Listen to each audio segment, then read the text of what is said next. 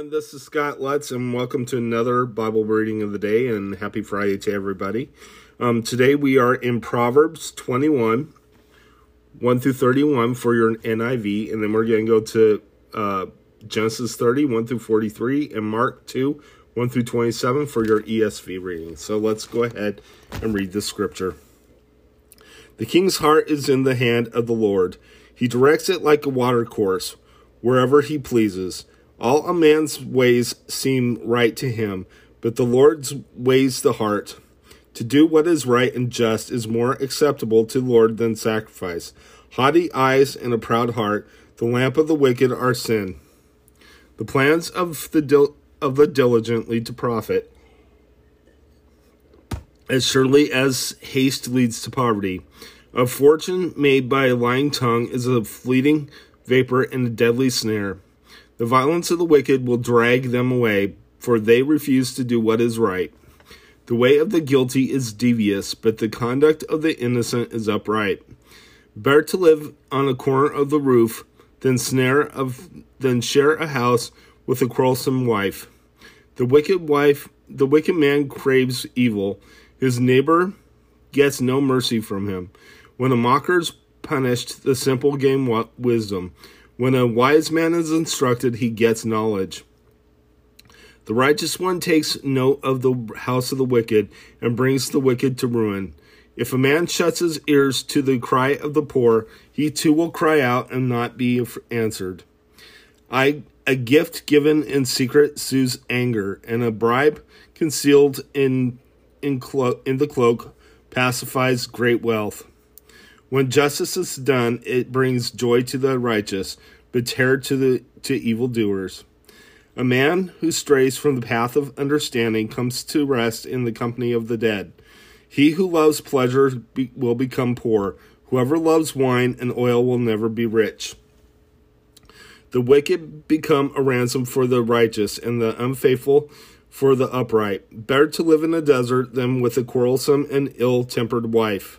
In the house of the wise are stores of choice food and oil, but a foolish man devours all he has. He who pursues righteousness and love finds life, prosperity, and honor. A wise man attacks the city of the mighty and puts down the stronghold in which they trust. He who guards his mouth and his tongue keeps himself from calamity. The proud and arrogant man, mocker is his name. He behaves with overweening pride. The sluggard's craving will be death of him, because his hands refuse to work.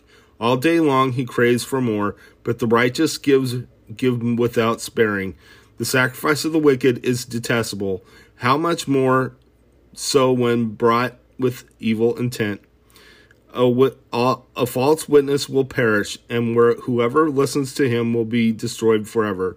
A wicked man puts up a bold front, but an upright man gives thought to his ways. There is no wisdom, no insight, no plan that can succeed against the Lord. The horse is made ready for the day of battle, but victory rests with the Lord. Let's go ahead and head to your New Testament reading.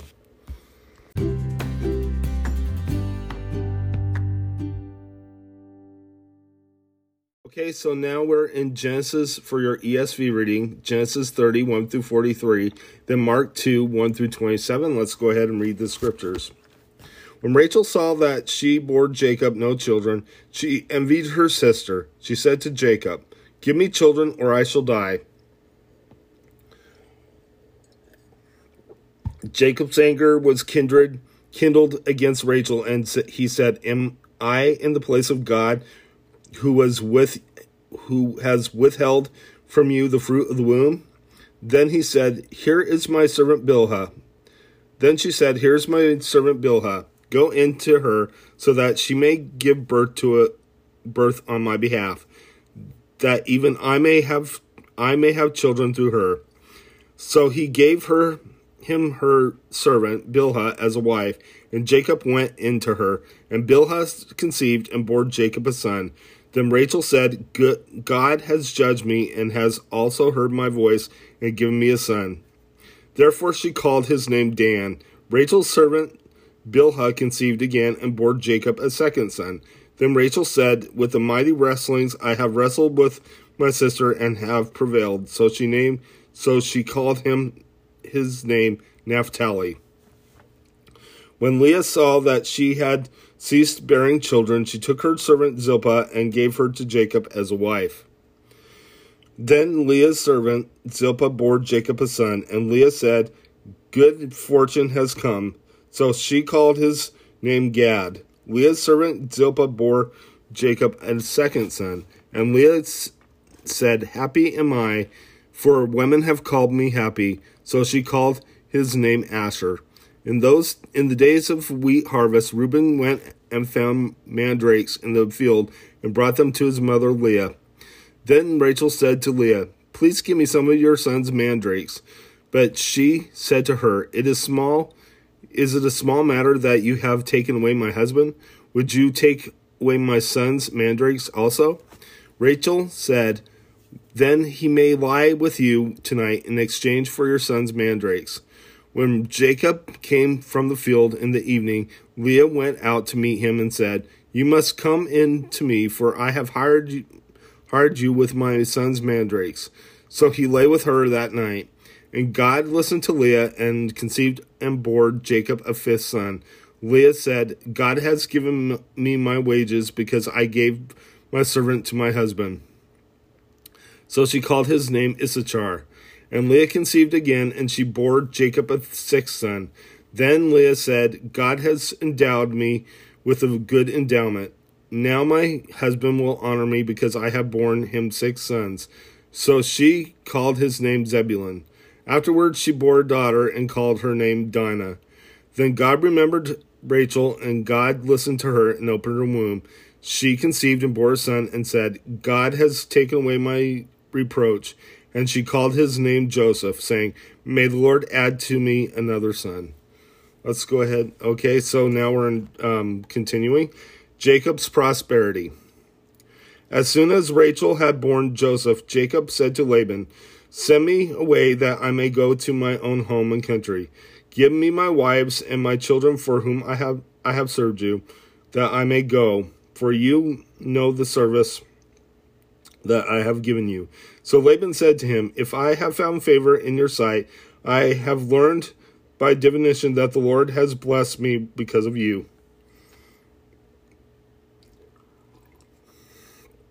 Name your wages, and I will give it. Jacob said to him, you yourself know that I have served you, and how your livestock has fared with me. For you have little before I came, and it was increased abundantly, and the Lord has blessed you wherever I turn. But now then, when shall I provide for my own household also? He said, what shall I give you? Jacob said, you shall not give me anything if you will do this for me. I will again pasture your flock and keep it. Let me pass through all your flocks today, removing from it every speckled and spotted sheep and every black lamb, and the spotted and speckled among the goats, and they shall be my wages. So my honesty will answer for me later, when you come to look into my wages with you. Every one that is not speckled and spotted among the goats and black among the lambs is found with me, shall be counted stolen.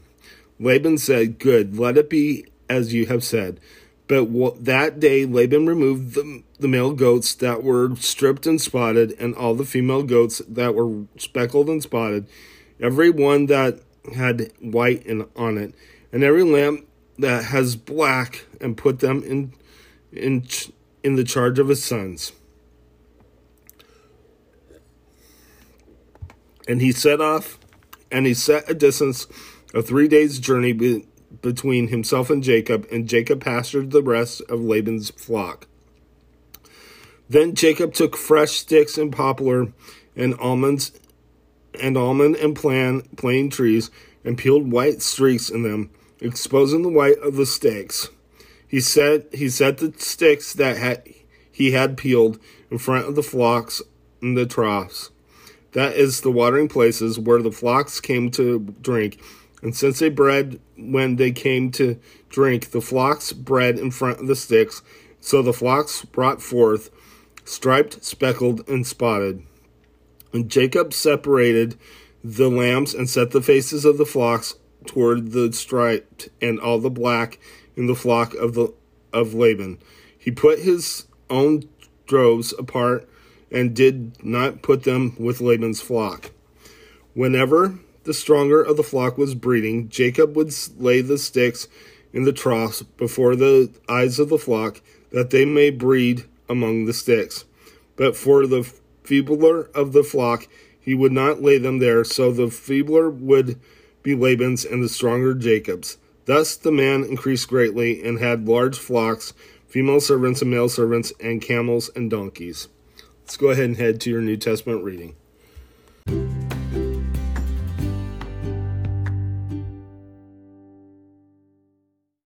Okay, so this is your New Testament reading. Let's go ahead and read the scripture. Jesus heals a paralytic. And when he returned to Capernaum after some days, it was reported that he was at home, and many were gathered together so that there was no more room, not even at the door. And he preached the word to them. And they came, bringing to him a paralytic carried by 4 men. And when they called, and when they could not get near him because of the crowd, they removed the roof above him. And when they had made an opening, they let down the bed and on which the paralytic lay. And when Jesus saw their faith, he said to the paralytic, "Son, your sins are forgiven." Now some of the scribes were sitting there, questioning in their hearts, "Why does this man speak like this? He is blaspheming. Who can forgive sins but God alone?" And immediately Jesus, perceiving in his spirit that they thus questioned within themselves, said to them, "Why do you question these things in your hearts? Which is easier to say to the paralytic, 'Your sins are forgiven,' or to say, 'Rise, take up your bed and walk'? But that you may know that the Son of Man has authority on earth to forgive sins." He said to the paralytic, "I say to you, rise, pick up your bed and go home." And he rose and immediately picked up his bed and went out before them all, so that they were all amazed and glorified God, saying, "We never saw anything like this." Jesus calls Levi. He went out again beside the sea, and all the crowd was coming to him, and he was teaching them. And as he passed by, he saw Levi and the son of Alphaeus sitting at the tax booth, and he said to him, "Follow me." And he rose and followed him. And as he reclined at the table in his house, many tax collectors and sinners were reclining with Jesus and his disciples, for there were many who followed him. And the scribes of the Pharisees, when they saw that he was eating with sinners and tax collectors, said to his disciples, "Why does he eat with tax collectors and sinners?" And when Jesus heard it, he said to them, "Those who are not well have no need of a physician, but those who are sick. I came not to call the righteous, but sinners." Question about fasting. Now John's disciples and the Pharisees were fasting, and people came and said to him, "Why do John's disciples and the disciples of the Pharisees fast, but your disciples do not fast?" And Jesus said to them, "Can the wedding guests fast while the bridegroom is with them? As long as they have the bridegroom with them, they cannot fast. The days will come when the bridegroom is taken away from them, and then they will fast in that day. No one sews a piece of unshrunk cloth on an old garment. If he does, the patch tears away from it, the new from the old, and a worse tear is made.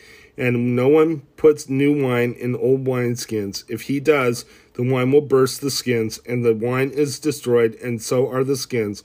But new wine is for the fresh wineskins." Jesus is the Lord of the Sabbath. One Sabbath, he was going through the grain fields, and they made their way. And as they made their way, his disciples began to pluck heads of grain. And the Pharisees were saying to him, "Look, why are you doing what is not lawful on the Sabbath?" And he said to them, have you never read what David did when he was in need and was hungry, he and those who were with him, how he entered the house of God in the time of Abiathar the high priest, and ate the bread of the presence, which is not lawful for any but the priest to eat, and also give it to those who were with him? And he said to them, the Sabbath was made for man, not man for the Sabbath. So the Son of Man is Lord even of the Sabbath. Let's go ahead and close in prayer. Father in heaven, I lift you up. I thank you for who you are, Lord. I just thank you for your kindness, love, and mercy. And I ask that you be with us and just watch over us throughout the day. In Jesus' name, amen. God bless you. Have a good day.